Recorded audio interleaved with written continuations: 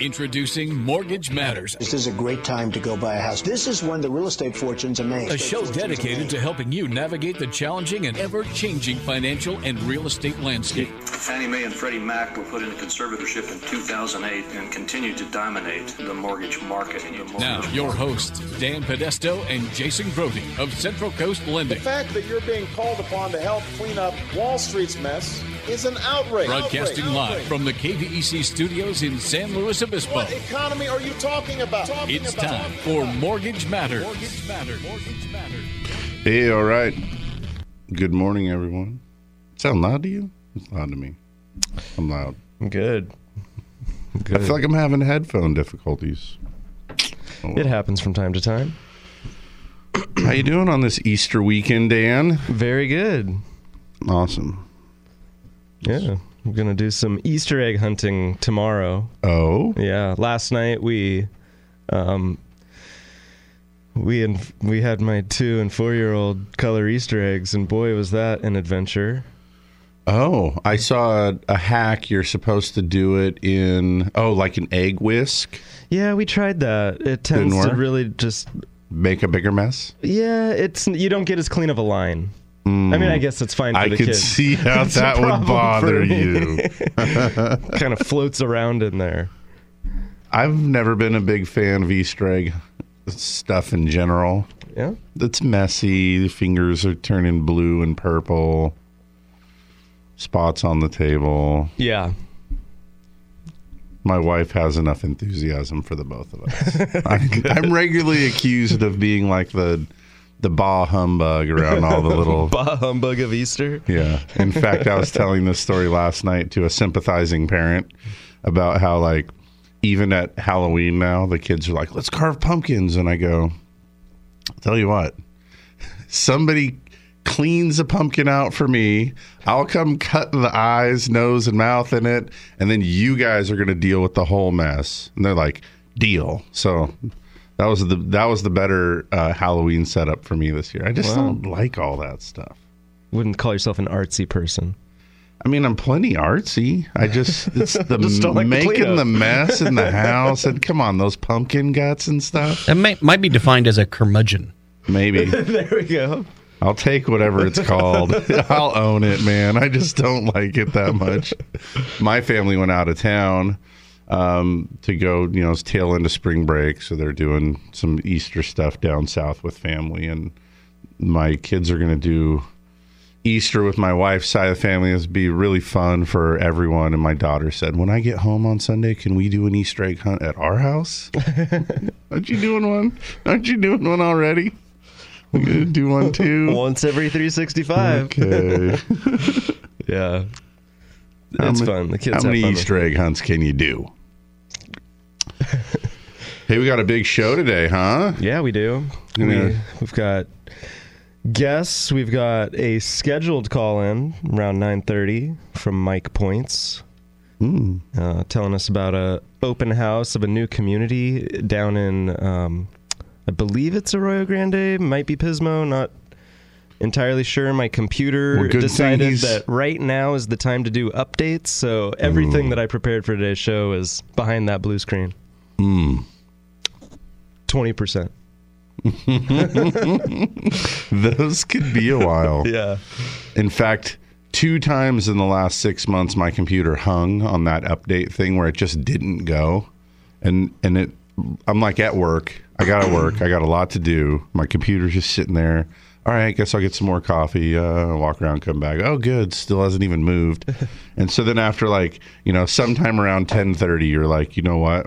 I'm doing the thing where you're going to push the button and hope that this thing comes back to life after I do a restart in the middle of these updates. Because you're never supposed to do that. But 2 times I've had to do it. The good news is it didn't blow up. So Good. I hope you don't have to do that. It's very stressful. I did want to share a question from a listener that didn't occur during the show. Obviously, it occurred during the week at the office. I thought it was interesting. something that's probably not too uncommon around here.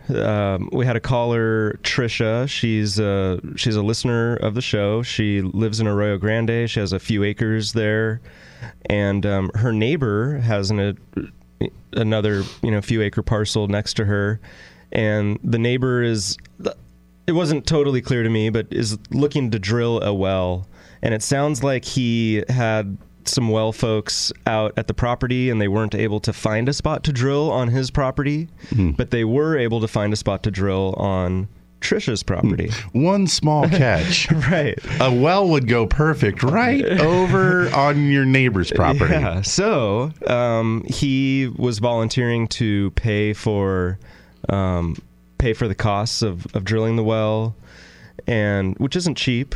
And so, but he was expecting that he would have full rights and half ownership of that well.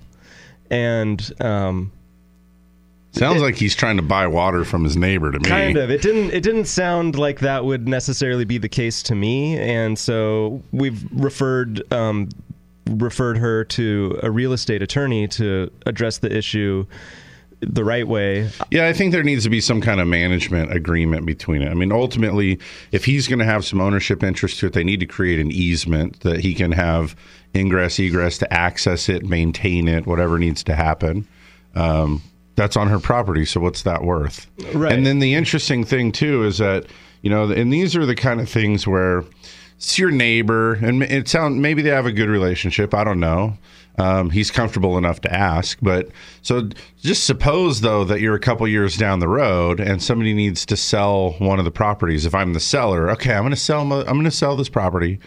There's a handshake agreement on this well down at the bottom of the property. The neighbor's getting the water out of it, and it's cool because we split it. And now you're like, would a buyer have issues with you that you created this kind of weird relationship for them? And then at the same time, like, what if the neighbor, I don't know, they die or they sell the property, and then suddenly the new neighbor is just not, the person you want to be doing favors for. So right. I think it's probably not uncommon, like you said. I mean, I imagine it happens around the county from time to time. I am not well versed enough in the law to know exactly how it's handled, but I gotta believe that they need to address it legally, have an agreement, have something recorded against title. Yeah, have an easement, have a maintenance agreement in place for what happens, going into it. Because imagine this: you say, okay, that's fine, let's do it. We'll set up the well. And then you split the cost of the well, right? And so you're almost 50-50 owner of it. And then 2 years later, the well pump needs to be dropped for a cost of some amount of thousands of dollars. But if I'm the property owner, it's on my property, but I'm not really using the water from it, I don't want to pay to have it dropped, So why split it? It sounds like there might be some motivation we don't quite understand to split or share it, but definitely need to figure out a legal agreement to sort that whole thing out. Yeah. Manage it going forward, because no doubt it changes. Those kind of things always change. Right. I wouldn't have agreed to it if I knew it was going to go this way. Right.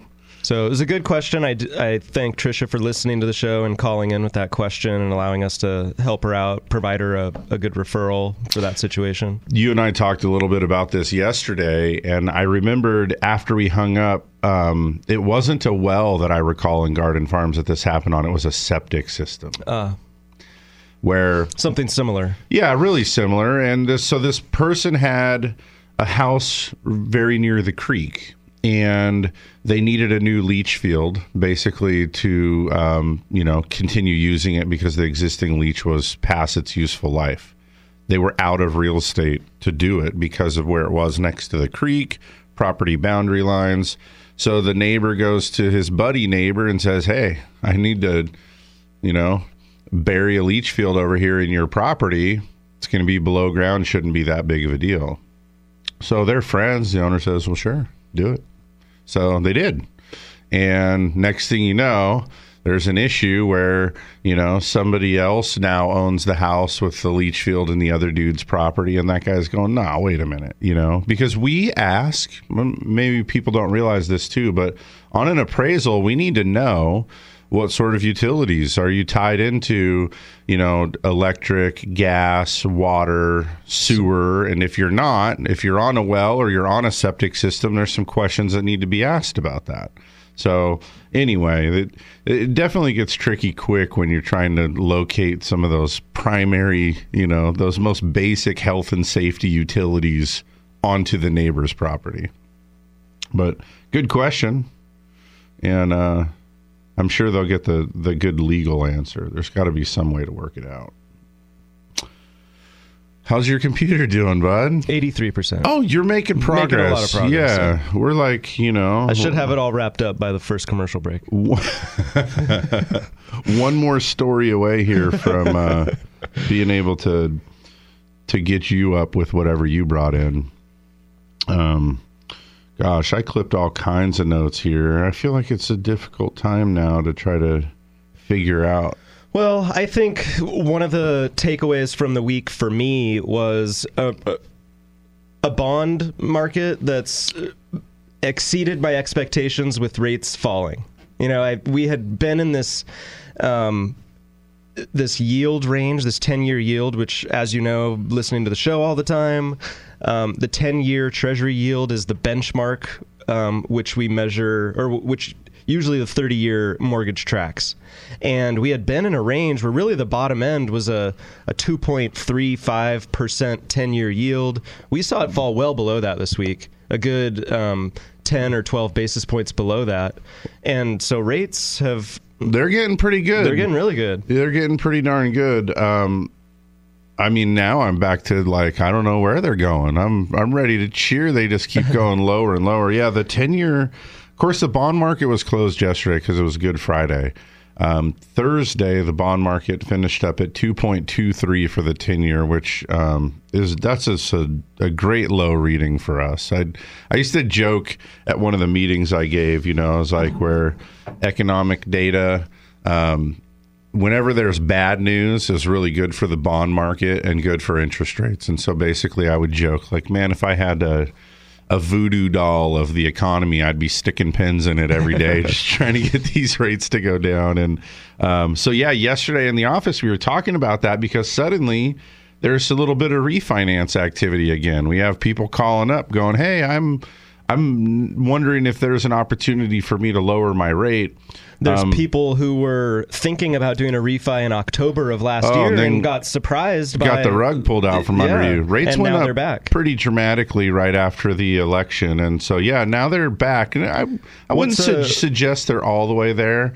I sent out a no points quote yesterday for 3.99. Oh, wow. So back in the threes. The threes are back. The difference between the 3.99 and the 4, believe me, is nothing more than psychological. On this loan amount, it was like $3.20 a month. But hey, a rate in the 3s? Are you kidding me? That's something you can talk about proudly at the next cocktail party. We haven't been seeing those very much here in 2017. So it was obviously quite welcome. But so talking to the guys at the disclosure desk, there's loan officers that are putting on rate and term refinances. Get this, for people that don't need cash out, aren't getting a divorce, aren't getting rid of mortgage insurance, just simply getting a lower interest rate and lower payment. That was pretty encouraging to me.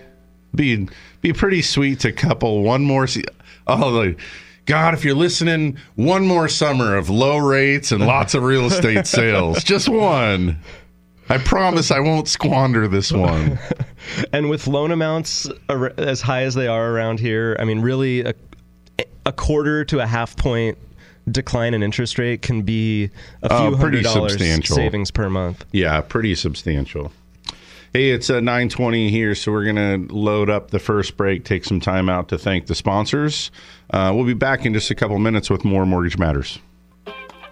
You're tuned in to Mortgage Matters, which airs every Saturday from 9 a.m. to 11 a.m. Your hosts, Dan and Jason from Central Coast Lending, want you to join the conversation by calling 800-549-5832. Now, back to the show.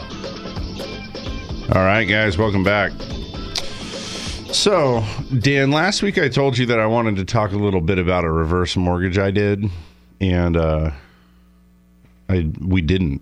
Yeah, we got Tell me the about conversation got hijacked, man. I couldn't even get a word in. Anyway, there's basically, just as a flyby, I want to kind of go back over this again real quick, because I got a phone call again yesterday from a gal that listens to the show. I think she's going to come in next week and chat, but basically in a position where wanting to lower the mortgage payment. And once you get to a place where income-wise you're struggling with qualifying, if you're over 62, there's another option available. And like most conversations, this one started off pretty similar, as everybody's heard about the reverse mortgage, right? I mean, rarely do we find somebody that's like, oh, I had no idea that exists. And so everybody's heard about it. It's really misunderstood. And, so I'm trying to do my part to bring everybody up to speed on it. And what a fantastic program it is. We had a transaction. I don't know if it's closed yet, but for the first time, we're doing a transaction where somebody's using a reverse mortgage to buy a home. And that's a program that's existed for a long time. It's just really underutilized. And you can use a reverse mortgage to buy a home. Many people don't know that. So anyway, this phone call that I was having yesterday reminded me just again that reverse mortgage, I think, is a topic that's going to become more and more prevalent. We're going to talk more and more about it. And in years going forward, we're going to see a greater market share of reverse mortgages than ever before. In fact, when we were driving to the ball game, a week ago, we got going on this. Just lone guys driving in the car talking about it gets kind of exciting. So here's the deal: is it's a really misunderstood loan. I want to talk a little bit about those misconceptions. The idea that you can lose your house or lose all of the equity in your house, or if you die with equity, that somehow that HUD just gets that money or something. And it's just not true. So first of all, a reverse mortgage at its core is really a loan where instead of paying the monthly interest on your mortgage, it's being added to the loan balance. So make no mistake about it, the loan balance is growing over time. And you're still paying a payment. It's just not coming out of your checking account. It's coming out of the equity of your home. Yeah. It's kind of a running ledger on the house that, if the interest cost this year on your house was going to be $20,000, if you got an interest-only loan, you would have paid $20,000, but instead, the $20,000 gets added to the mortgage, over the course of the year. And so, obviously, over time, with a loan balance growing, your equity position is diminishing, but that's why they give you sort of a maximum borrowing amount so that you can't, in theory, exceed what you owe on the home or what the home is worth by your loan balance. And so they started out with a factor that's, my experience is somewhere between 50 and 60% of the home's value. So I always thought it was kind of a mystery what the loan to values were. It's actually, I got educated on it a little bit recently, and it's a sliding scale depending on age. Yeah. At 62, it starts at the max LTV loan to value is 52%. Mm-hmm. And as you work your way up to borrowers that are 90 and over, you can get as much as 75% loan to value. And it's just small little incremental increases for every year in age between 62 and 90. Right. And just the idea there is a 62-year-old borrower has a greater likelihood of being in that home and having that loan for 20 or 30 years versus a borrower that's 90. The odds of them having that loan and being in that home for 20 or 30 years are pretty slim. So the younger you are, the lower loan to value that you're going to get out of the mortgage. And so it works purchase and refi. There's an option for you to be able to buy a home. And, think about that for a minute. Who would want to buy a home with a reverse mortgage? Well, oftentimes somebody's like, because when you get to that point where you're over 62, you're either retired or thinking about retirement, maybe you need to cash in that 2-story home out at the coast and go and buy a home that's in, closer to town, single level, price wise, if you don't have all the equity, because maybe you didn't own your home free and clear, then you want to buy this new home. If you're making the payment with savings, you're taking it out of an IRA, you're taking it out of the stock market, you're taking it out of the bond market, you're taking it out, any asset that you're depleting to debt service your mortgage, you've got to be able to do the math on that and understand if that's the best thing for you to do to keep the roof over your head. How about this? How about, I'm going to use my mom as an example. She's over the age of 62. She's retired. She's on a fixed income. She lives in Sacramento, owns her house free and clear. But she wants to move to the coast where homes are so much more expensive. But the income that she receives on a monthly basis provides her the ability to go out with her friends, go on vacations, do things like that. She doesn't have a lot of extra money left over after she does the things she enjoys, but she wants to live in this more expensive, nicer area. Not necessarily a bigger home, just a more expensive area. Sure. So she can take that equity, put it into a new home purchase. Maybe she's going to still need to borrow $400,000 on it or something. But not need to make a payment. But then in order to maintain the same lifestyle, she can get a reverse mortgage instead and still have that same fixed income to afford the lifestyle she likes. Right. We could literally line up scenarios all day long why a reverse mortgage is pretty smart. And the reason I think that it's gaining kind of popularity right now is that the financial advisors have begun to realize that this is a tool to be used in your overall investment strategy, right? This was really enlightening to me. I didn't realize the tax advantage. Yeah, so one of the things, and of course, everybody that's considering this, you need to go talk to your own tax professional. You need to figure the whole thing out. But this is what I'm reading, okay, is that when you get a reverse mortgage, like right now, when you're paying your mortgage at the end of the year, you get your 1098, that says, well, you paid $18,000 in mortgage interest, and so you get to deduct that from this year's taxes. When you have a reverse mortgage, you didn't actually pay those you didn't pay any of that interest this year. It's accruing. So it sits there and it builds and it builds and it builds and it builds. And then let's say 15 years later, you pass away. Well, now there's an event that needs to happen. According to the reverse mortgage, your estate now is going to pay off that loan and no more reverse mortgage on it. Or you're going to sell that by, to some other party. And when they buy it, the reverse mortgage is going to be paid off. So let's say you started with a $200,000 reverse mortgage, and it now is a $300,000 balance because of 15 years of deferred interest. And I'm just spitballing numbers. I don't know if that's real or not. But no write-off along the way because it wasn't actually paid. And now all of a sudden, it's paid off, and there's $100,000 in interest paid right there in one tax year as a pretty significant event.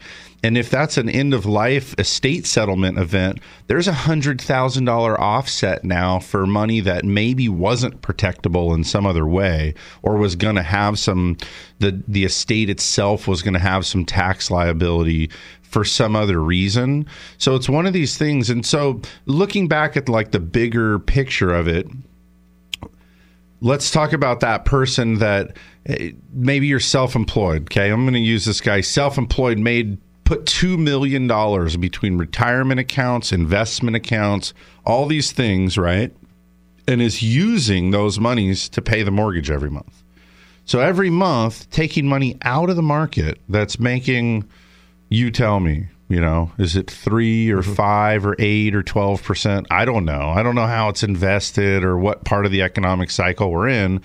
But point being, that money has an ability to stay working, and every time you deplete part of it to pay the mortgage payment, you're taking some money out of play to service a debt. And so what the financial advisors are latching on to is that it's time now for people to consider their home and their equity as on the table for making a smart investment strategy of how to have money well into your retirement. And I think that's a really important thing. The reason I wanted to bring it up and really share it again is that we got to shift the mentality away from reverse mortgages being a shameful thing. That, do you feel that way? I feel like it's one of those things where our goals, especially if you're in your 60s right now, I think you're raised under this idea that debt's bad.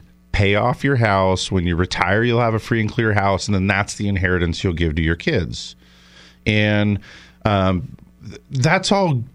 I mean, it's nice to pay off a house and have that inheritance to give away or whatever. But same thing. Think about that guy that's depleting money in the stock market to service a house that he's trying to pay off so that he could leave his kids a house that's free and clear, without as much money in the stock market, and at some point it's kind of a balance sheet, right? Aren't you kind of a balance sheet? You've got money in and money out, and you've got, these liabilities like the mortgage, but you've got assets like money in the market or whatever. And even if it's not money in the market, oftentimes people are getting, $3,000 or $5,000 or $7,000 a month from Social Security, pension, whatever other things they might have going on. And to take that money and just put it right towards the mortgage when you really don't have to, you could maybe save it or invest it, do something in another way. There's a broader view now of how this thing could be used in that retirement planning, estate planning. So anyways, it's coming around a lot. The reverse mortgage I meant to talk about last week, I just wanted to talk about it because it was another, I've been doing loans a long time. I've looked at a lot of loan applications, and I've helped a lot of people with financing. There's always a few standout cases where you get down to the end of it and you realize that you really made a difference in someone's life. When you come into me for a refinance and we tuck you into a new loan, low cost, save you $200 a month, that's cool. Everybody feels good about that. I make a little money, you get a lower payment, we're all happy. That's not that impactful. This reverse mortgage that I closed recently was for a gal who came to me about a year ago, and her husband, out of the blue of like 40 years, came to her and said, I want a divorce. And he had some pension, she had some Social Security. They didn't have a lot. They had a pretty small mortgage on the house that they had lived in for almost 40 years. And they'd raised their kids there. And I mean, this gal's in her mid 70s. And, of course, you have to have some tough conversations. But the bottom line is that this was her home. This is where her heart is. She really wanted to be there. And so she came to me asking for a loan. I need a loan to pay off what is a $155,000 mortgage. And I have to give my husband, as they separated all the property, she needed to give her husband like another $90,000 or so to keep the house.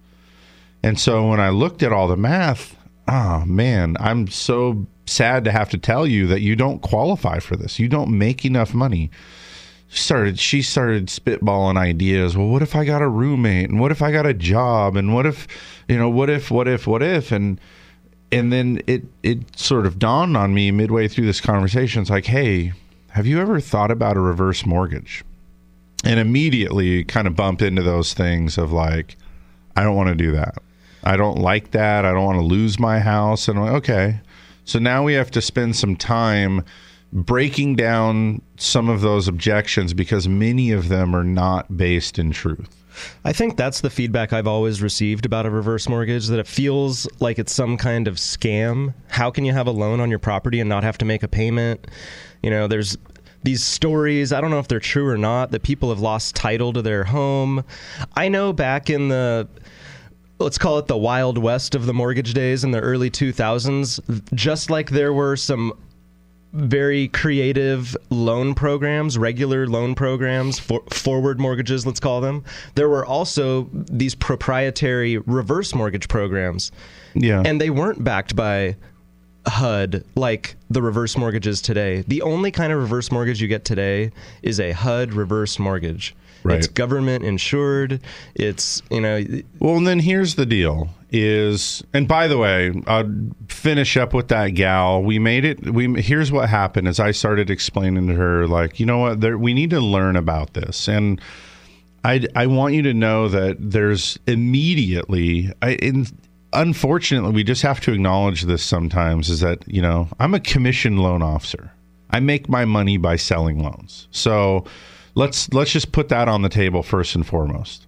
Maybe you listen to the show, maybe you don't, maybe you know me or you don't, whatever. We can sit down together. You can do your best at trying to get a sense of the kind of person I am and how comfortable are you, and am I really objectively trying to help you serve your best interest?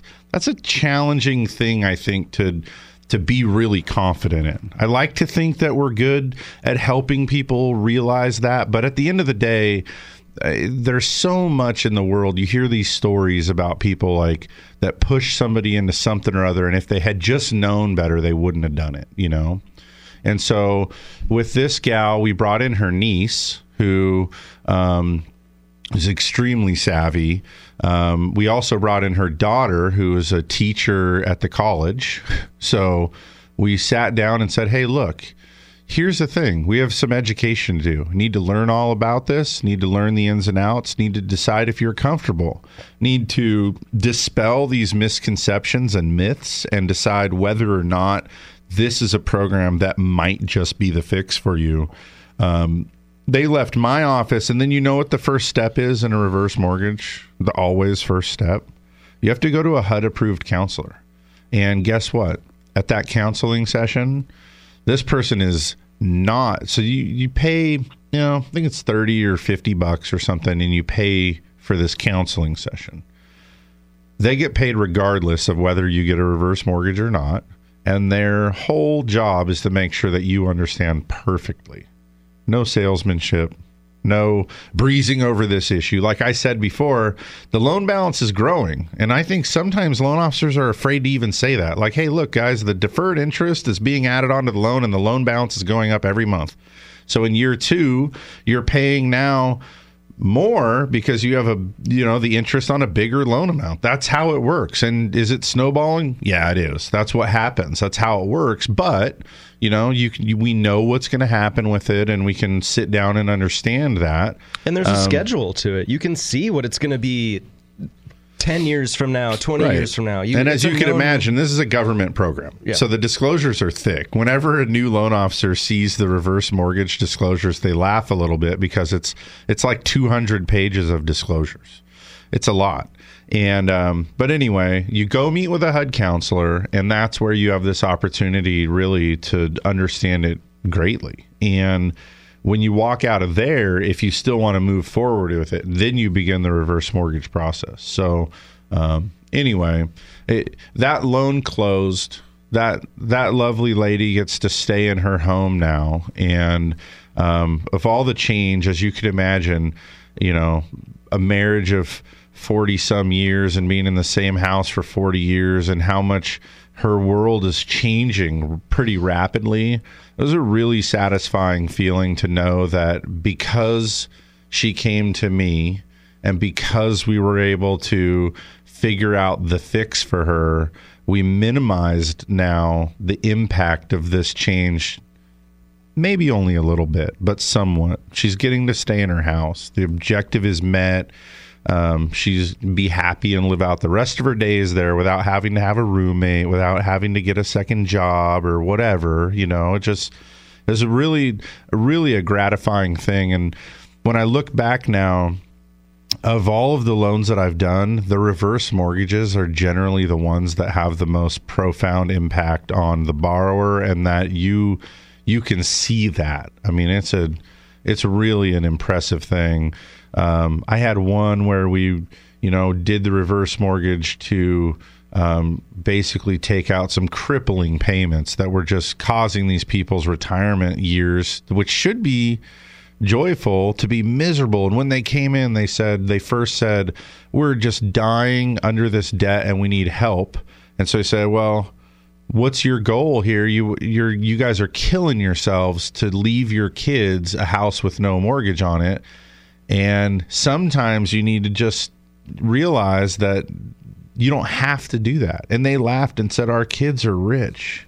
They all went to college, and they're doctors and lawyers, and we don't need to leave them a home at all anymore. And the fact is, in that case, it proved that they got into the position they got in because they'd sacrificed so much to make sure that their kids could go to school and not have student loans and all these kind of things, and it impacted them in their retirement. And so once you got down to the end of that and said, wait a minute, you already did it all. The kids are all set up now. Leaving them a house with no mortgage isn't the end-all goal anymore. In fact, if we all sat down in a room together and we're perfectly honest about this, your kids would probably encourage you to do it so that they could know that you enjoyed the heck out of your retirement years. Not that you were slaving away and still trying to play catch-up from the lifetime you spent paving the road for them, So anyway, it's that's your reverse mortgage talk for the day. Thanks for engaging me. It's a good one. It's a misunderstood program, like you said, but it can be very valuable in certain situations. So there's a lot of information out there on the internet to read about it if it's piqued your curiosity. And then otherwise, I want people to know too, if you guys want to learn about it, if you want to just come in and get the number run through the calculator, maybe get the number to the HUD counselors that are available. If you just want to check in on that, you can call us anytime. We're always happy to help field those calls. You give a much different sales pitch for the reverse mortgage than I see typically on TV. It's like Tom Selleck? Tom Selleck or someone. It's like, I trust Magnum PI. Of course I'll get a reverse mortgage from him. I mean, that guy from the Quakers commercial. Yeah. All right, we got to take a break. When we come back, I think we're going to be joined by Mike Points. He's going to call in and tell us about a new community down in Arroyo Grande, so stick around for that. And we'd love to hear from you in the second hour of the show. You can always give us a call here live in the studio at 543-8830. Stick around for more Mortgage Matters. You're listening to Mortgage Matters on KVEC News Talk 920. If you missed any part of the show, log on to CentralCoastLending.com for archived shows and more. Now, back to your hosts, Dan and Jason from Central Coast Lending. All right, guys, welcome back. Supposed to be having a call in here from Mike Points. I wonder if he's listening to the show because he's listening? Mike, are you listening? You're supposed to call. Maybe he doesn't know the number. 543-8830. Supposed to call Mike. This is well rehearsed, as you can tell. Yeah, perfectly orchestrated. No calls, huh? Well, quiet radio is never good. Does he have a nickname like No Points? Like, do they ever call him that? Not yet. Hey, there's a phone call. I wonder who it is. Who could it be? Who could it be? Who could it be? Hey, you made it. Mike. Hey, guys. How you doing? Hey, good. How are you? So surprised. Thanks for calling in. So glad you mentioned the phone number. There we go. Did you forget? I had another one down. I was calling like some phone tree or something. If you want to reach K-Jug, press 1 now. Right. I'm like, I want to reach Jason and Dan. That's when I get frustrated at the phone tree, and I'm sure like the employees out in the office hear me, but I'm in the it's like, press 1 if you want to, and I'm just going, human, people, operator, person, people. Sometimes it works. They've got like, if they hear you begging for like a real live body, they'll get you one. But anyway, morning, Mike. Welcome to Mortgage Matters. Thanks for having me on, guys. Good show thus far. I like to talk about reverse mortgages. You know, I've got plenty of that stuff happening for me as well. Clients calling in about that. So, really prudent topic. I'm calling about another topic today, though. Something very exciting for people looking for brand new homes in South County. Awesome. I'm just calling to promote the grand opening of Bella Serra New Homes Development by Coastal Community Builders. It is located just outside the village in Arroyo Grande, and it's a really neat development. It's only 11 units tucked in amongst rural landscapes, so you've got the kind of the best of both worlds, a rural lifestyle with minutes away from city and amenities. And Linda is the lead real estate agent. Linda with Coastal Community Builders, is she's actually out at the site today from 11 a.m. to 4 p.m., meeting with anyone who's interested in purchasing a brand new home through Coastal Community Builders. And I've got a couple details here I'd like to share, if you guys don't mind, about the homes. Sure. Please. Yeah. So there's 3 floor plans ranging from 1,900 square feet up to 2,300 square feet. All of them, one of the floor plans is a 2-story, but the other 2 are single level. And all of them have at least 3 bathrooms. The 2-story has 4 bedrooms. And what's neat about these homes is the lots are structured in such a way where every lot they're all at least 7,000 square feet. Some of them go up to as much as 12,000 square feet. And they all look back into, beautiful scenery and honestly no other homes whatsoever at this time. So it's really quite nice. And, Linda's great. What I'd also like to say is that we've had the opportunity to work with Linda and Coastal Community Builders on this project as their preferred lender. We're one of the 2 lenders that works on the project. So, we're very aware of it at Central Coast Lending, but I'd like to help maybe the listeners and anyone interested to understand how this process works when you find a new home and how you get pre-approved and the timeline. Do we have time for that on the show today? Or Yeah. Well, you guys can elaborate and kick me off the air, but what we typically do with the real estate agents at the development, people come by and look at these model homes and they think to themselves, this is exactly what we want. Then they need to sit with a lender that's preferred by the builder and go through the full pre-approval process, because there is about a 5 to 6 month timeline for these houses to be ready. And the builder certainly wants to accept purchase agreements and offers on these homes, but once they're in contract, it's longer than your normal escrow because the house needs to be built. Sure. So what's nice is we at Central Coast Lending have various products that can help the homeowners purchase the home, afford the home, and give them the assurance of the down payment, monthly payment, all those details, so they can turn right back to the builder and say, okay, we're ready to buy lot A, or lot 4, 5, or 6. And that's one of the things that I really enjoy about this process is most people in San Luis Obispo County are looking for a home that, they want to make their own, but it's difficult because when it pops up on the market, there's 4 or 5 other people that want that same house. This is an opportunity to buy a brand new home. It's yours, and the builder works with you for customizations once we finish a pre-approval. So some of the facts that I hit on, the details are, some of the details you want to know about this property if you want to go see it this weekend is, it's a grand opening this weekend. The name of the development is Bella Sera. It's one word, BELLASERRA, in Arroyo Grande. You can, I sent you guys a link. You can announce it again on the show for the website. I'll give it out here. You can find more information about this community if you go to coastalcommunitybuilders.com. You'll click on their communities link and then look for the Bella Sera community, and it'll show you the site plan of the 11 different lots as well, and it looks like the picture, I'm assuming, is the hillside on which they're built, or maybe it's a view from the hillside on which they're built.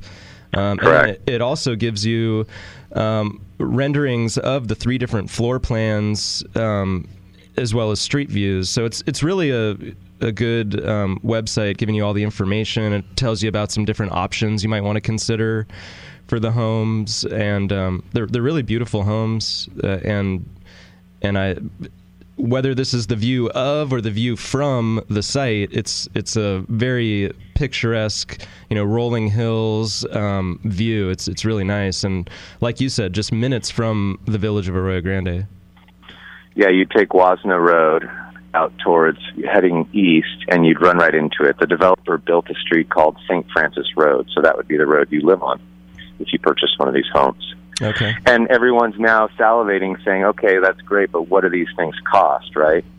Sure. And they're starting in the low to high sevens, and the full two-story floor plan is just above $800,000. So I'll leave that with you guys. You can talk about the different loan products and challenges at that price point. Sure. And I wanted to just make sure the listeners and us had it on the show today for Bella Sera in Arroyo Grande. Appreciate you making us aware of this community. It's a beautiful community. Mike, do you know when the homes are scheduled to be completed or when construction's starting? Do you have any idea of those timeframes? Yes, there are two models. I'll have to check my facts. There might be more than two. There's two models right now. One is already listed, and it's a full two-story model. Okay. So this is going on right now. Yeah, they're accepting offers on that unit, today. So excellent. The rest of them, I believe, are going to start construction in the next 30 to 45 days. They're not going to do them all at once. There are phases, and that's a great topic to bring up with Linda, the real estate agent, who is at the site and can be contacted through that website that we just gave out to the listeners. Okay.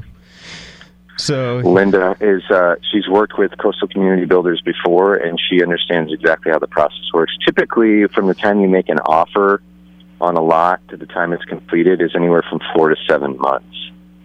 But it just depends. They're not going to release all lots at one time. Sure. And you were referencing, some of the features as far as the loan goes. We do offer extended rate lock options. So when you're in an environment, which I would say we're probably in right now, where rates are a bit uncertain. Right now they've gone down a little bit, which is nice. We're enjoying that. But it seems like we're on a path for higher interest rates. So if that's something that's concerning to you, we offer extended lock periods that will cover you for anywhere from 90 to 200 plus days, so you can get some rate protection while the home is being built. And so there's a lot of stuff that we could discuss on the loan side if this is something you want to get serious about. But again, I'll invite you to go check the community out online.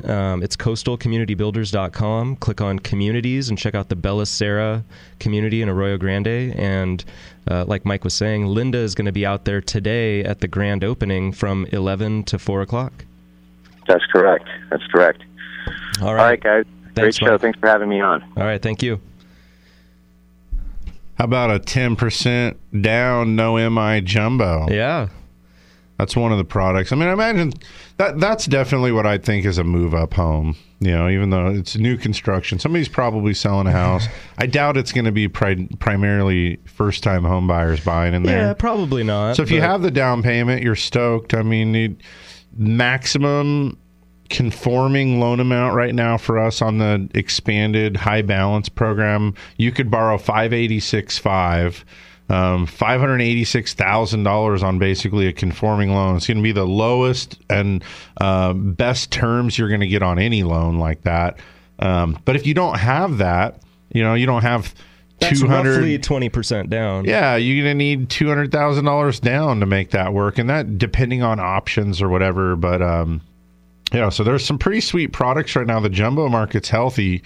We've got products where you can do no mortgage insurance, 10% down jumbo financing on that. I know you're waving 5% at me. I don't see the 5% ones happen practically very often. Right. The interest rates get pretty hairy pretty quick because it's so heavy leveraged, but I know it's out there. I'm just saying it exists. It exists. 10% down is probably where you actually land when going and look for this. But another thing that we're seeing, though, is, sometimes people can do like what we call an 80-10-10. That's coming back to the market now, too. A lot of the investors that we're working with, we can do an 80% first and a 10% second that close concurrently. So now that's a way that you could get a loan without mortgage insurance and still only have 10% down.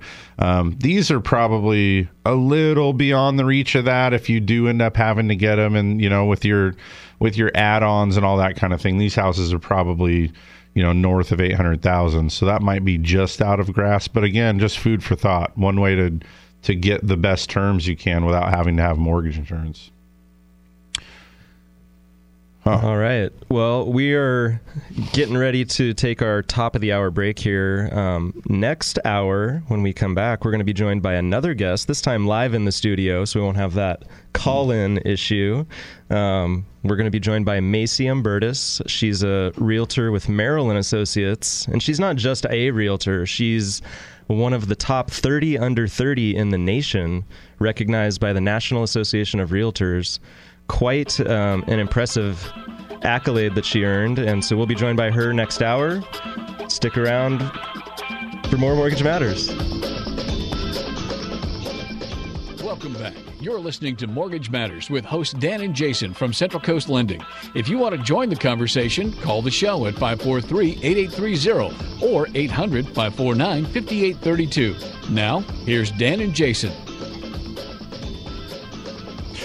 All right, everybody, welcome back. Made it through the top of the hour break. We got, 55 minutes to go. We have a guest in the studio now for this hour. Should liven it up quite a bit. I think that first hour was pretty boring. Even I was getting sleepy. It was very informational. Yeah, I was going to say, informational is not boring. Yeah, it is. Come on. All right, well, we got Macy in here. Macy, thanks for coming in on a Saturday. Yeah, my of Easter pleasure. Weekend, too. Did we all realize that we were working on Easter weekend? I guess. Dedication. Right. Yeah. Any big plans? Easter egg? You're looking at it. I mean, I'm on Mortgage Matters this morning. That's pretty big. That's a big deal. Kind of a big deal.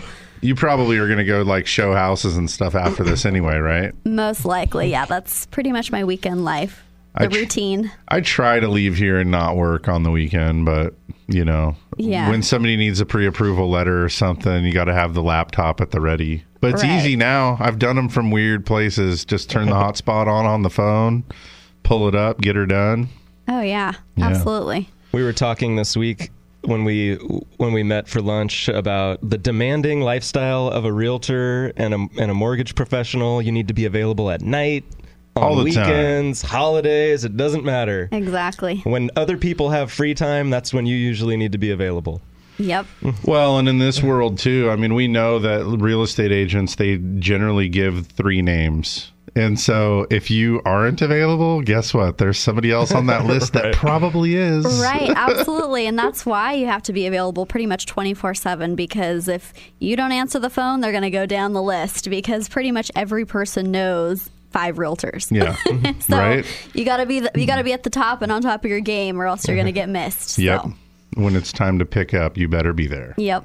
Absolutely. I wanted to give out your website so that people can get a little more information about you. Oh, sure. If you want to go to the web, you can check out MacySells.com. It's MACI Sells, like sells your property.com. Or you can give her a call at 610-3595. So we were talking before we got on the air here. You're very young. Obviously, you won or you got nominated for the... not nominated, you were awarded one of the top 30 under 30 in the nation, which is a very impressive award, I guess, from the National Association of Realtors. Yeah, it's very cool. I'm super honored. It was actually in the Tribune, I think, 2 weekends ago, and I didn't even know that it was there that Saturday until I got like some text messages and emails, and then I read the article. I'm like, oh my gosh, that's so cool. So how does that process work? Does the National Association just nominate you, or does your broker nominate you? Basically, how it works is every year the National Association of Realtors, they do a 30 under 30, a class of 30 under 30, and they start the nominations the year before. So basically, I believe they open it up in October of 2016. And you actually can go online and fill out an application. So it starts with that. It starts with filling out an application, and then they go through all the applications. And I think there's, 500 plus apps every year, and then they go through and kind of vet them. And they do it based upon all different things like service to your community, what you've been involved in, your production, and then the qualification is you have to be under 30 years old in May of 2017. So I got the call, I believe it was in January, where they said, hey, you've made it to the top 100 finalists that we're, vetting and going through for this process. And, we're going to have some questions for you. We need a record of all of your sales to back up what you've told us on your application. So I got that all put together through our local MLS and my broker.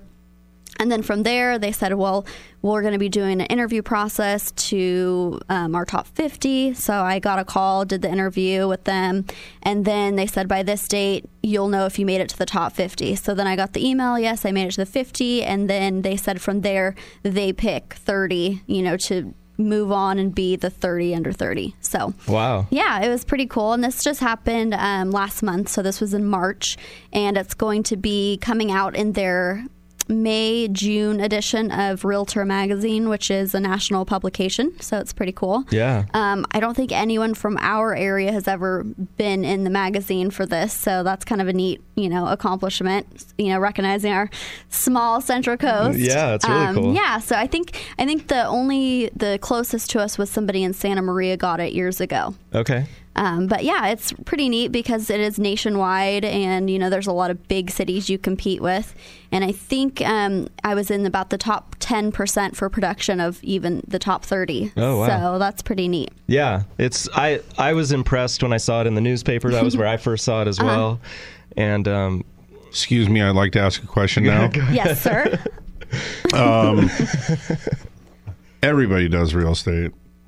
They're everywhere. There's like my brother's girlfriend's a realtor, and she works at Subway during the day, so I know she's bomb at being an agent too. But well, anyway, we told there's some like 2 million there's a licenses lot out there. Right. It's pretty anyway, insane. I want you to tell us a little bit about why you think that being a full-time, busy, high-volume realtor with some pretty big recognition would actually be better than somebody just using their sister's, brother's, cousin's, best friend's uncle. Well, I'm glad you asked that because that's a very good question, and it's something that people really need to think about when they're selecting their agent.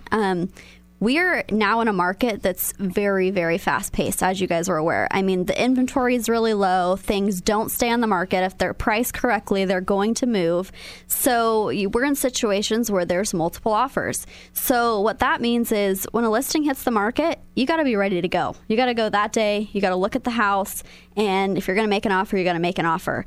If you're using someone that's doing this part-time and their availability is, 3 hours a day. I'll show you when I get off the outage, which will be on Saturday at 4. Then you're missing the mark and you're missing that property. So it's hugely important that you're working with someone who's full-time and is dedicated to what they're doing, because if you don't have someone working hard for you and around the clock, you're going to miss that property and you're not going to get into something. Or if they don't know the market because they're only doing it part-time and they don't know, how fast things go, then they're not going to be in the position to help guide you and tell you, all right, this is what you're going to need to do to make your offer competitive. This is what we suggest. Obviously the offer amount is going to be up to the buyer, but that's what you look to a realtor for, is for guidance as to, well, what is going to give me the best shot at getting this house. Sure. So absolutely, it's, going to be hard. We could do a whole 2 hours on just this topic. I mean, because when you're, if you're listing, even in this environment where you'd think, well, if you put it in the MLS and throw a sign in the yard, you're just going to have a magical 40 offers on Tuesday. And the reality is, even then, as somebody potentially listing a home, bringing in a listing agent with brand recognition and name recognition and a network of buyers and sellers that and all that. I mean, there's a tremendous value to that. Oh, absolutely. I mean, for me, I do a lot of marketing on Facebook, and you actually can find my business page online. It's Maci, M-A-C-I, Umbertus Realtor, and that's on Facebook. And I do a lot of website marketing there as well, and put on some of my listings before they go live on the MLS. And it's a good way to find things that are going to come on before they hit the MLS and everybody else sees it. So that's kind of an advantage to both my sellers and buyers, is they can see things things before they go live on the MLS. I actually have a few things upcoming right now, listing-wise. I know that a lot of people are looking for. I have some property in Paso Robles on an acre. It's about 1,500 square feet, 3-bedroom, 2-bath, built in the early 2000s, and it's going to be priced right around the $450 mark, and that's going to be coming up next week sometime. I know a lot of people are looking for that. I also have a beautiful listing west side of Tascadero. We just dropped the price $50,000 to $899. It's got just the most remarkable, incredible views you've ever seen. And Is that the San Marcos Road? Yes. I just landed on your Facebook page, and I'm seeing a feed of you showing around the grounds, and yes, built-in fire pit and barbecue and views for like days. Can you see the ocean from there? You can't see the ocean, but it has this amazing coastal influence. So the climate up there is awesome. It's 4 bedrooms. It has a little guest quarters with its own laundry. It's on just under 2 acres, and like I said, we just reduced the price. It's now $899, and it's an awesome listing. So if anyone is interested in that, you can find that on both my Facebook page and my website. I also have an awesome ranch coming up in Creston that's on 60 acres. It's a horse facility with an arena and a mare motel, a 12-stall barn, a 3,000 square foot house. It's all gated, and that'll be coming on probably next month sometime. So I have some really good stuff coming up. So if anybody listening in is looking for any of these, please contact me. How? Well, you can so many ways. You can send a smoke signal. Right. You name it, I'll find you. Morse code. You can call my cell phone at 805-610-3595. Visit my website that I think Dan mentioned earlier, which is Maci, M-A-C-I, Sells, SELLS.com. And then also on my Facebook page, which is Maci Umbertus Realtor. You can contact me in all those ways. Also email macisells@gmail.com. You can always text me or call. Pretty much have my phone glued to my hand. So if anyone tries, they're sure to get me. Perfect. Very cool. Yeah, there's lots of good stuff. I'm checking out your Facebook page right now. Yeah. So one thing that's really cool is whenever I represent a buyer, I always do like this sold sign picture with them in front of the house with their, family or whoever were the purchasers. And it's kind of fun because people look forward to that day, the day they get their keys and they get to hold the sold sign. Yeah. So it's definitely become something unique as far as my branding goes. I'm always a little bit jealous you guys get to do that. I know. It's kind of the fun part of our job. As the lender, we're like, doing a lot of the heavy lifting behind the scenes and trying to meet the deadlines and get it all there. And, in any situation, it's awesome when a purchase comes together, low stress and funds on time. But you get to hand over the keys. I know. And that's really nice. If anything, sometimes people are like, oh, and the lender did a good job. Oh, and we did have the money to make this purchase. Yeah, this person just got us in the front door. So that's way cooler. Hey, I wanted to ask you real quick, though, when you mentioned that listing in the mid 400s that you're going to put on in Paso. Yes. With all the rains and everything, are we past the well issue of Paso? And I don't know if that house is even on a well. But it is on a well. It is? It so is. Is that anything to be concerned about anymore? I think that one of the main things that buyers, and this is what I advise my clients, that they need to be aware of is the depth of the well. Because the depth of the well and where the water level is currently sitting are the two kind of telltale signs as to if you're going to have a problem in the imminent future or not. So let's say you're looking at this house. First thing I would do is ask for the listing agent for the well completion report. The well completion report basically shows what they drilled the well down to, so where it's cased and capped. So let's say the well is drilled down to 600 feet. Well, when it comes time for you to get your pump test and water sample, when they test the well, they're going to tell you where the water level is sitting at. So they're going to say your standing water level is at X feet. So, for instance, if they say that it's at 275 feet and your well's 600 feet deep, well, you got quite a bit of room to drop that pump down if you needed to. Let's flip-flop the situation and say it's at 400 feet. The well is drilled to 400 feet, and you're sitting at 380 feet is where your pump is. Well, you only have about 20 feet to go. You're going to need to turn the water off in between washing during your shower. Well, and depending on the situation with the drought, I mean, that could last you for a while. Or if we don't get any more rain, then you could be in a situation where you're going to have to re-drill a new well. So is there a lot of people lifting pumps right now, given all the rains? Not recently that I've experienced. I haven't experienced anyone having to drop their pump down deeper because they're, sucking sand or air. I haven't experienced that lately. So I think that definitely the groundwater basin is starting to recharge a bit. But I mean, we're not out of the woods yet because I think that takes longer. Sure. To charge up than just getting some rain. We got a lot of rain. I mean, my house was like underwater. Literally like swamp yard everywhere for a long time. The water just doesn't soak into the clay. It sits everywhere. And right. That's probably why the water table's having trouble recharging. Right. We should drill it some holes to get through the clay. The clay. Yeah. Yeah. Yeah, totally. Hey, it's time to do a commercial break here, guys. We got a couple minutes to thank the sponsors, and then we'll be back with more Mortgage Matters. You're tuned in to Mortgage Matters, which airs every Saturday from 9 a.m. to 11 a.m. Your hosts, Dan and Jason from Central Coast Lending, want you to join the conversation by calling 800-549-5832. Now, back to the show. All right, everybody, welcome back. It's Easter weekend. See, you're not even bringing us back with music. Usually what happens right there is that thing fades out, and then Jim pushes on, and because it's Easter, then he'll have 3 obscure songs that say something about a bunny or an egg. I didn't get any information on what I was supposed to do. You're doing a great job. And there's music there, so I figured, okay, that's going to be the bumper. It's fine, too. But then I figured you guys got so much to talk about, I can't afford to put anything in right now. Because I can tell you guys are hot in that mortgage market. Oh, yeah. When we first started the show, it was a half an hour, 8 years ago.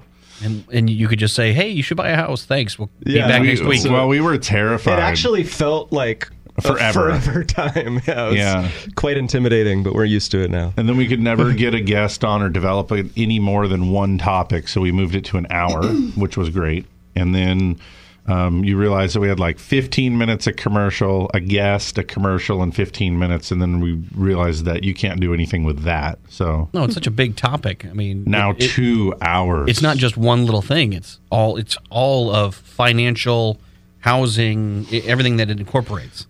Yeah, there's a lot. It's a lot to talk about. All right, I started during the break onto some questions. I just have got to know. I giggled a little bit at the beginning, Dan. You said, you're very young, and I thought, you sound old. How old are you? Dan's 39. I'm still young. That's young. young. Doesn't look 39. Yeah. No, that's good. I'm only 38 for another couple weeks. Right, yeah. You keep enjoying that for, what is it? 2 more weeks? Yeah. You're 29. You offered that. I'm 29. So I wouldn't say that you're very young. I mean, 20 is like the new 50 from what I hear. Yeah. But really, though, I mean, the milestones that you've managed to achieve here in a pretty short and powerful career so far. It's impressive to me because oftentimes, you're a millennial, right? Is she a millennial? Yeah. You're a millennial, aren't you? Yeah. I think so. I thought millennials were living in their grandma's basement and some are. and refusing to go out and create a reality for themselves. So good for you. Thank you got your real estate license when you were 18. Yep. So I want to back up to that real quick. How do you know at 18 that that's what you want to do? somebody in your life tugged you in this direction? Well, actually, I think I knew at about 12. Oh, wow. To be honest with you. My parents bought and sold a lot of property when I was little, and my favorite thing to do was to go look at houses with my mom. Nice. So, I mean, we had a few different properties, and it seemed like we moved a lot. It was always around here in SLO County. I mean, I've never lived out of this area, so I'm a local, but we did move around quite a bit. So it was just my favorite thing to do. I loved to go look at houses with my mom, and our realtor at the time, I would do her mailers for her farming. Wow. I'd sit at her desk and want to help in any way that I could. So I did really well in school. I mean, I had straight A's. I probably could have gone to college. But I just knew what I wanted to do. So when you were a kid, did you sell like Barbie dream houses to the other kids? Shoot. Look, this dream house is a real fixer-upper. Yeah, I sold anything and everything I could when I was little. I mean, I would make magazine subscriptions, scrunchies. I would wait on my great-grandpa and make him give me a tip. Look, you can put your Barbie dream car. It's a 2-car Barbie dream car garage. It's an excellent opportunity. It's great real estate in your living room to put it in. You know, you're going to really want this. Don't miss out. Yeah. My family always gets a kick out of that too. I was born an entrepreneur. I mean, I remember being young. The first business I had is we got the neighborhood kids together to hook up all the red wagons. A recycling center that bought recycling opened up down the road. So I was like, all right, guys, it's time to circle up. So we had like a 4-wagon train wagon that went around and collected cans and bottles to recycle. Mm-hmm. And that was how we got money to like have lunch and go to the arcade. And we were in like 3rd grade. See, I love it. Yeah. That's awesome. One of the biggest ones we had was when I was like, I think I was in about 5th grade. We were out in Topanga Canyon on a hike, and my dad said, oh, that's mistletoe right there. And so I'm like, that's mistletoe? Could you get that down for me? So he cut off a huge bushel of mistletoe, and my brother and I sold mistletoe door to door around, Canoga Park, Woodland Hills. We made like $1,000 selling That's mistletoe. Awesome. Yeah, it was pretty cool. So I was always up for figuring out how to make some money. Yeah. And I think they laugh now. I have 3 brothers, no sisters. So I have 3 brothers. All 3 of them are fire paramedics. And then there's the self-employed sales guy over here, dragging the curve down a little bit. But. Yeah. So that's pretty cool. How hard is it to be a real estate agent when you're 18? Do people take you serious? Definitely. It's really difficult. So I'll back up a little bit. So I got my license when I was 18, like we just talked about. At that time, my parents had a deli in Atascadero called Frankie's Deli. So I had just graduated high school, and I had actually worked there during high school as well. But I was working at our deli, and I basically kind of ran the business there. I did everything money related and books related, wrote all the checks, paid all the bills. See, that's like college in and of itself. Yeah, exactly. You got a business education at a young age. Exactly. So I was working there and had just gotten my license, and I went to work for Century 21 because I heard the program there was good for training new agents. Mm-hmm. And I remember on my first day, I was in tears to my mom, like, who is ever going to buy a house from me, Mom? I'm like, because I look young anyways, just my appearance. Like most people think I'm much younger than I am. So I would get people that come in the deli. They're like, oh, are you out of school today, little girl? And I had graduated high school, and I'm like, no, I'm 18. So, anyways, I've always kind of had that. Thank you for that. I've always kind of had that stigma anyways because people think I'm younger than I am. So I remember just crying to her and saying, Mom, I don't know why or how anyone was ever going to buy a house from me because they already think I'm so young as it is. Mm-hmm. And, I don't have the experience yet. And she told me, honey, anybody would be lucky to buy a house from you. And so it's definitely not an easy business to break into, especially being young. I mean, because people don't trust you yet. You know what I mean? Because you don't have the experience behind you. When Dan and I started this company, I mean, it was years ago, but we still felt young. And oftentimes, I mean, especially when you're getting into finances with somebody and trying to get financial advice where someone might look up at you and be like, what do you know when you're like in your 20s? Do you know anything about finances? And we did, but it's hard. I mean, in fact, only lately I'm beginning to enjoy a little bit of like my gray hair when people come in, and it's like I don't have to start I don't have to bring out the full song and dance for you, because at least now you can tell I probably have some life experience under my belt. That's tough. It's hard to get. It definitely was. And then my very first deal was actually a commercial piece of land. So commercial, nice and easy one. Yeah. So commercial is obviously a little more difficult. Vacant land also a little more difficult. Yeah. So you combine the two, and I definitely got some great experience. Yeah. And it actually was a deli customer that was my first deal. So I worked at the deli basically for about 5 years. My parents then split up and got a divorce, and they had to close the shop. So then I was at a point where I was doing real estate part-time in the deli, and then it was closed. So my mom needed a job, and I decided, you know what, I'll open my own deli. So I opened up Macy's Deli across the street from our old location. Mm-hmm. And I had that for 2 years, and it was awesome. Met tons of great people working there and owning that business. And it was 7 days a week. I mean, restaurant business it's a tough gig. I mean, between that and real estate, I had no life. Right. Kind of like now, but worse. And so I decided, I need to decide which one I want to do and stick to it. So I decided to sell the sandwich shop and just do real estate full time. So in January of 2013 is the start of doing just real estate full time, and it's the best decision I've ever made. Wait a minute. I'm on this website right here that says something about you being like top buyer agent, highest dollar volume number of sales in 2013. Yes. So you hit it on the first year? Like I said, best decision I've ever made. Should have done it a lot sooner. And then the same for 2014. That's where the website stops. I suspect it hasn't been updated in a couple of years, because it sounds like you were probably doing pretty good in 15 and 16 too. Right. So definitely progressively it's gone upward from there. You guys should fix the website, because this looks like you peaked. I'm just saying. Okay. All right. You should add 15 and 16. We want to know that.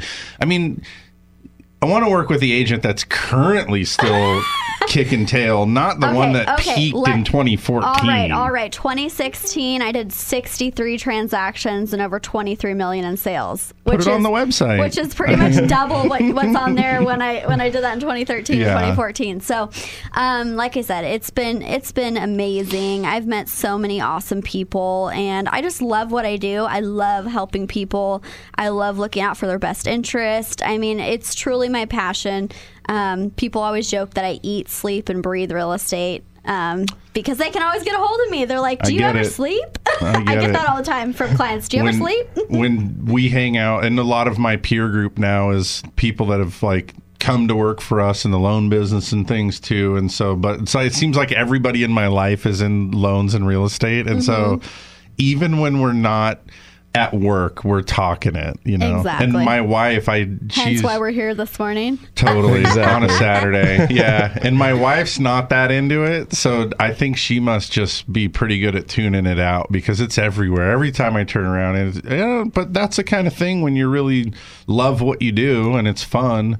I really love the loan business, real estate too, because no two transactions are ever the same. Never. Ever. I mean, the people, the personalities, the challenges, the solutions, whatever it is, I mean, literally like a snowflake. And when I was underwriting loans, long before I was an originator, even on underwriting, it was never the same. You'd always pull something out. Oh, okay, look, another Cal Poly person. And then the next page is like, oh, and then there's the wrinkle or whatever. And then right there, it just starts going down a whole nother path. And it's fun to be able to solve those problems and help people. You have to totally be a forward thinker for this business, or to do well in this business, because every single day you wake up in a new scenario and you have to figure out, okay, what's my A, B, and C plan for when this doesn't work out? Because that happens a lot. The other thing I've learned through my tenure in this business too is that the things I recognize early, like about a loan or a transaction, and I'm like, ooh,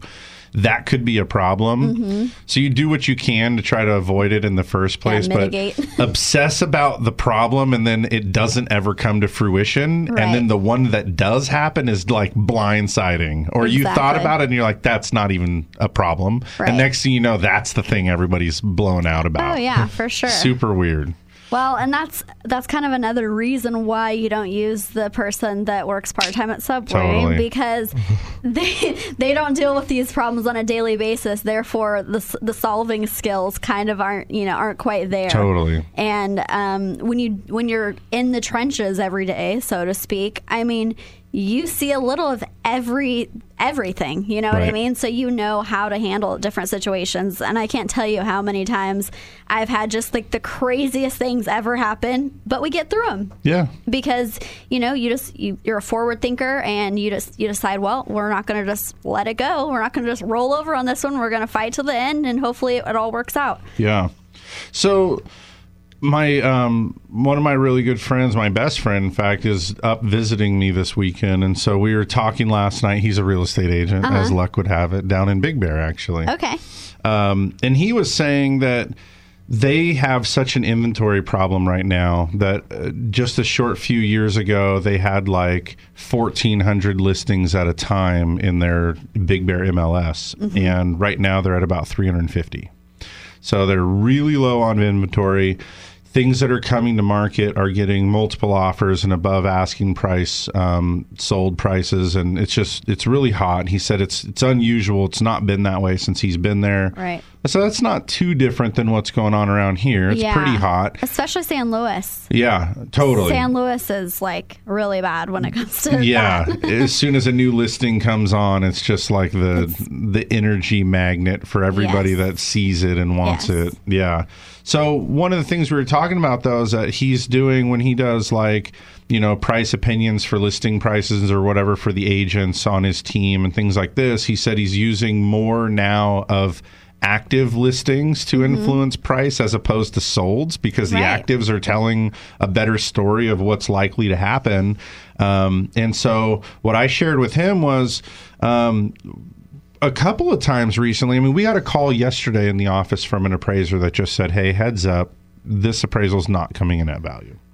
It's the comps all say X and you guys are in contract for Y, which is 6% more, and there's no way to get there. And it's like, well, hey, thanks for the call. He actually called to say, do you want to ask the agents to like forward some comps? What are they thinking? And the idea basically came back and said, there kind of isn't comps. Like, you're right, and we get it, and just going to have to do the best that you can, and we'll sort it out. And so we don't know what it's coming in for yet, but we'll have no choice but to try to figure out how to overcome it. I had a deal just 2 weeks ago that closed in Paso Robles where this place was listed for $380, went in contract for $402, and then appraised for like $390. And $390 was a little bit of a push because it was just the comps were at the top end. Right. The seller, at times, sometimes you can negotiate, right? Well, the appraisal didn't support it, whatever, blah, blah, blah. Maybe reduce the price, meet in the middle, do something creative. The seller just basically said, no, there's 7 other people that want this house. So you either have the $20,000 and you're ready to pay it, or you're not. So what do you want to do? Right. And they paid it. So it feels right now that it's pretty hot. Yeah.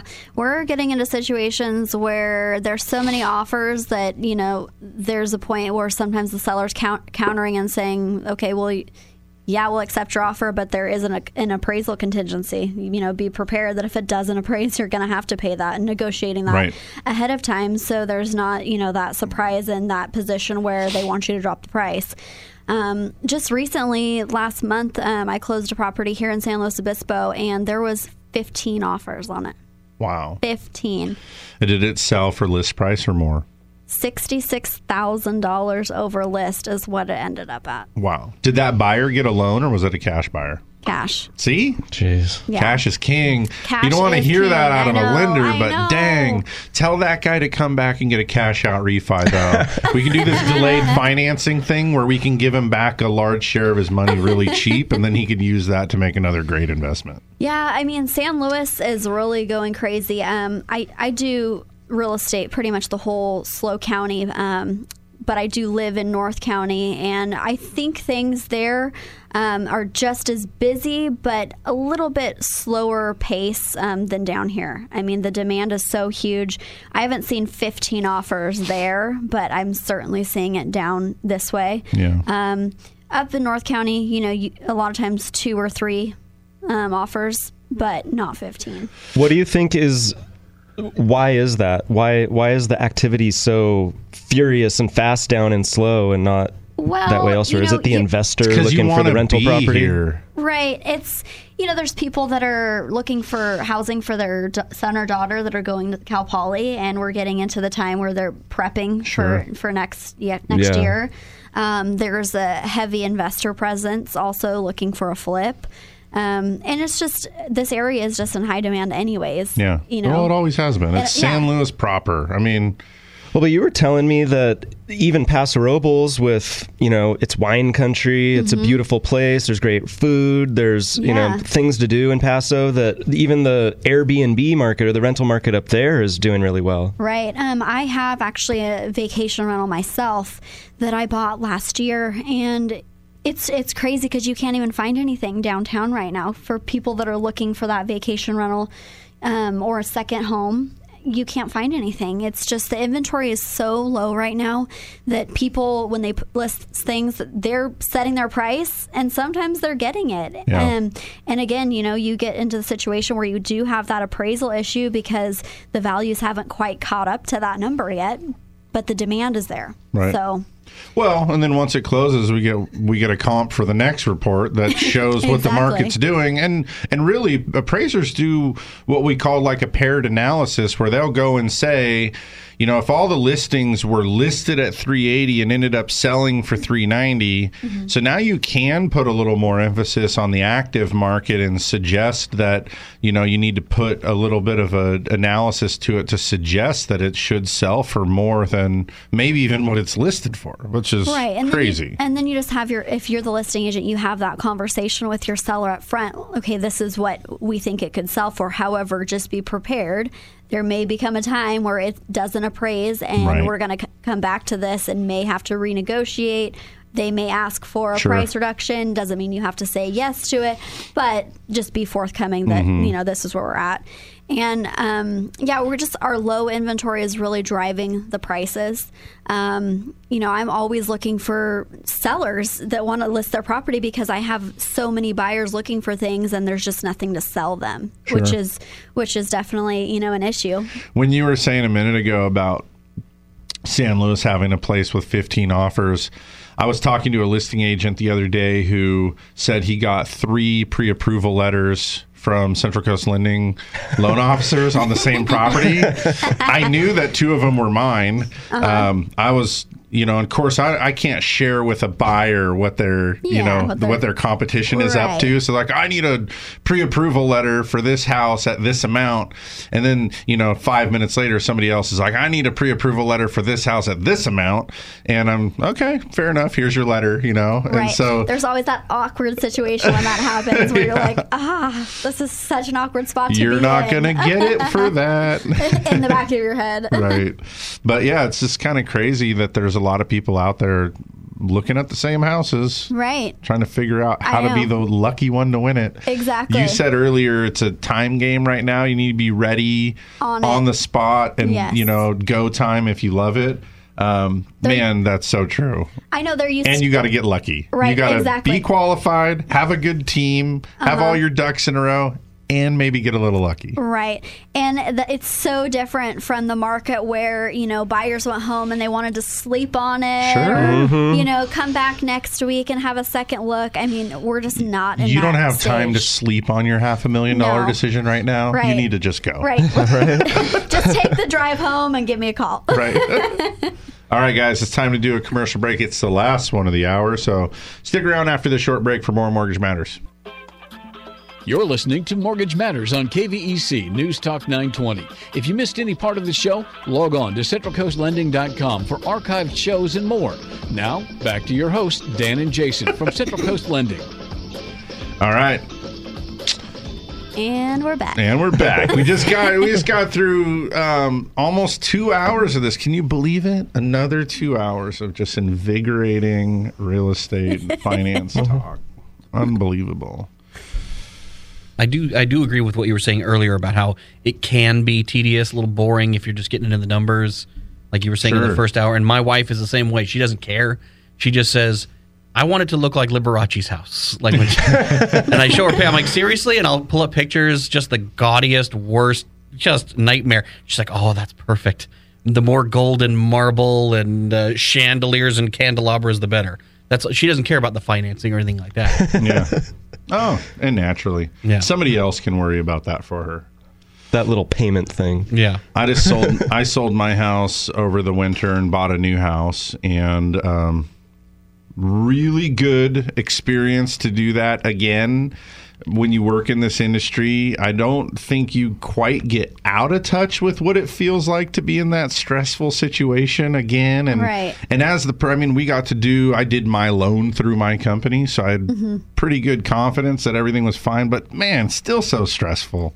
As a buyer, you're just kind of tripping on everything. Yeah. And then, using the agents as the buffer to the seller and all these things, and it's just a good reminder of me about how challenging it is as a buyer to go through that, and as a seller. Right. And most people don't realize that, being a realtor, it's not an easy job. It's not something that you just jump into and, you just kick butt and it's easy money. Like, so many people think that, like, that's the facade. Yeah. And it's just, that's so not the reality of it.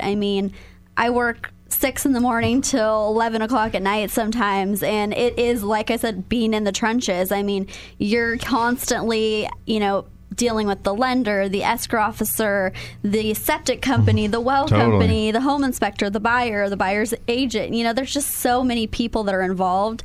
So having a good team is just so important. I can't stress that enough to people that are buying a property or selling a property. Make sure you do your due diligence. Make sure you do your homework and use that to pick a lender and pick a realtor, because if you have those two key players on your side, it's going to make your process so much better, more enjoyable.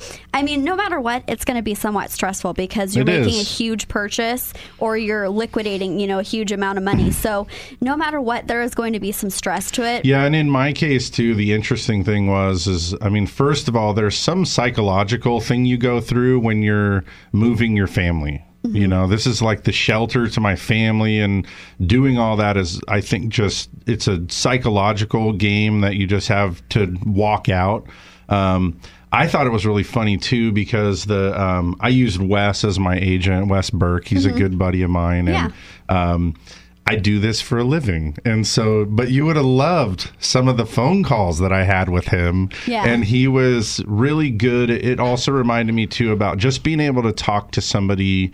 When you I'd get a request for repairs, or I'd be preparing one, and you sort of anticipating how it's going to be received, and is this person just trying to grind me out extra money? Are we renegotiating the sales price right now? Like, I call Wes up and I'm like, are these people kidding me? And he's just like, all right, buddy.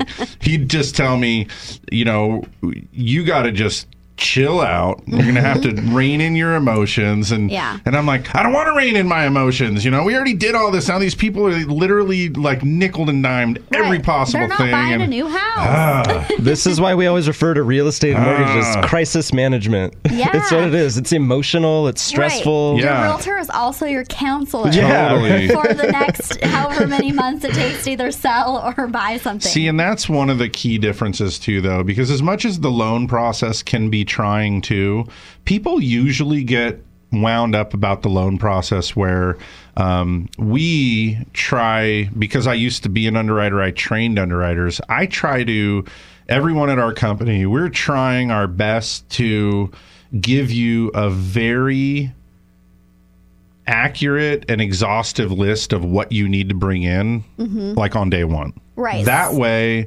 when we get an approval, you can hang your hat on it because they've already looked at everything they otherwise are going to ask for.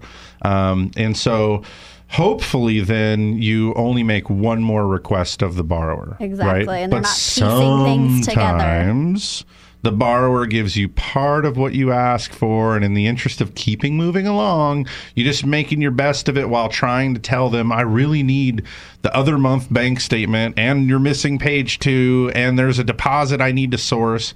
And so anyway, what usually stresses the buyers out the most is in the loan transaction is the repeated request for additional documentation, and it generally is around the assets, where money moving in or out, not really clear what it is or where it's coming from. A lot of transactions today are using gift funds, and there's a really known process of how those need to flow and be documented. And there's so much more that they ask for now than they used to. And so a lot of people that are just now buying their home for the first time, or they haven't bought a home in, 10 years, and they go to get pre-qualified, and they're like, oh my gosh, they're asking for this and this and this. I think I'm going to go see another lender. I'm like, it's not going to get any better. This is just how it is now. From that standpoint, I'd venture to say most every lender is looking for the same stuff. Exactly. So you're not going to find a lower documentation type of thing. That's why I think it's funny too, is that some of those commercials like Quicken, says something like, well, what was that one, the do-over refi? I loved that commercial. Oh, most of the stuff you provided last time. And it's like, actually, if you're being straight up about it, it's all of the stuff you provided last time. We're going to do all of that again. There's no such thing as a do-over. It's a full redo. Yeah. So just be prepared if you're, getting pre-qualified or buying a house, going to need your DNA sample, blood type. And after you go through that, there's generally this sense, people that have bought 10 years ago, they're like, man, I've never been through this before. This is unbelievable, the kind of things that you're asking for. And they beginning to feel like they're being so scrutinized that somehow they're not worthy. And that's a weird dynamic. So I usually just try to tell people, don't take it personal. None of this stuff is personal. And the crazy thing, we're starting to see it back off a little bit now, but for the last few years, it was like, oh, you have Social Security income? Great. Here's what I need. Bank statement showing the proof of deposit, the award letter from Social Security saying they're going to pay you, the 1099 showing they did pay you, and then the tax return showing where you claimed it on your tax returns as income. Right. Okay, shouldn't just one of any of those things suffice to show that you actually get Social Security? And maybe even just like the bank statements that just say United States Treasury, Social Security for Bob, there's the amount. That's not enough? The guy's also 65? So at least now we're starting to see some of that get lightened up a little bit, where we're not having to document the same thing with 5 pieces of info. But yeah, and it's the same with my paperwork on the real estate side. I mean, there's so many more forms now that you need to do a real estate transaction, and so many more disclosures. And I think that's probably the number one thing that people don't realize when they talk about doing a for sale by owner. That's what I was just going to say. Like, you have to be crazy to do a for sale by owner. Right, because legally wise, if you get sued, the cost that it's going to take to defend yourself for not providing so much more. It's going to be so much more than paying the commission. And most of the time, when you do a for sale by owner, you don't know the exact value of your house because you don't have a professional that's active in the market to be able to advise you on that number. So the amount that you lose in sales price and and the liability, it's just not even worth it. I always joke that if I was of lower moral standing, I would make a business of buying FSBOs and then just suing for most of my money back afterwards for the lack of disclosures. And they're not doing it right. They don't understand or have access even to all the forms. Right. And it's very difficult to get the forms if you are trying to do it and knowing which ones to use. Yeah. So the value of a realtor is huge when it comes to that, because it's very difficult, and the stress alone of knowing that you might not be filling them out correctly or giving the correct forms to the buyer. I mean, the peace of mind, I think, is worth it. I think it's to me, it's like heart surgery, Like if we were on a deserted island and you needed something, I've watched ER enough. I got this. I know how to make a trach what are they called? A tracheotomy? Yeah, out of a big pen. You just stab it first, and you take the thing out, and you just put it right there. Yeah, right they did that on MASH. Right, They did that on an episode of MASH, too. You know how I know you're not a millennial? Because you just referenced ER. That's been off the air for like 20 years. My bad. Ouch. Grey's Anatomy. How's that? Yeah, I watch Grey's Anatomy, so I know all about Such that. a hipster. But hey, so bottom line though, maybe you actually want to have a surgeon in there, like, right? and I don't even just want a surgeon that like is at Subway part of the time. I want the guy that did 2 heart surgeries already this morning. Right. Like, I want somebody that knows the ins and outs of this. When something's going wrong, they're calm, collected, and know how to get through it because they do it all day, every day. Exactly. Right? In this market, someone like that and that knowledge is absolutely paramount to being able to purchase a property or to sell a property. I mean, nowadays people are coming from all over the world, to live here, and marketing your home so that it's seen all over the world is super important as well. And so taking advantage of those tools online, because 90% of buyers and sellers go online to find their next house, and taking advantage of that market and really being out there on the internet is super important. So, Macy, I want to thank you for coming in today. Yeah. I never met you before, and what a pleasure it's been. We have a lot of real estate agents on the show, and I'm impressed with you. Oh, thank you. You talk well. I can tell you know what you're doing, you know what you're talking about. I really appreciate just your approach. And thank you for having me on. Thank you. It's been awesome getting to sit with you guys and chat about this. Contact info one more time. Okay, one more time. Cell number is 610-3595. Email Macy Sells, that's MACISELLS @gmail.com, and my website, macysells.com. You can also find me on Facebook. If you guys missed that or you need it, call us this week at 543-LOAN. We can put you in touch with Macy. Thanks again for coming in today. It's really cool to get to spend some time with you and get to know you a little bit. I love it. Pretty exciting. All right. Hey, happy Easter, everybody. We'll be back next week. We got another 2-hour live episode coming, so hopefully we'll see you then. Take care. Happy Easter.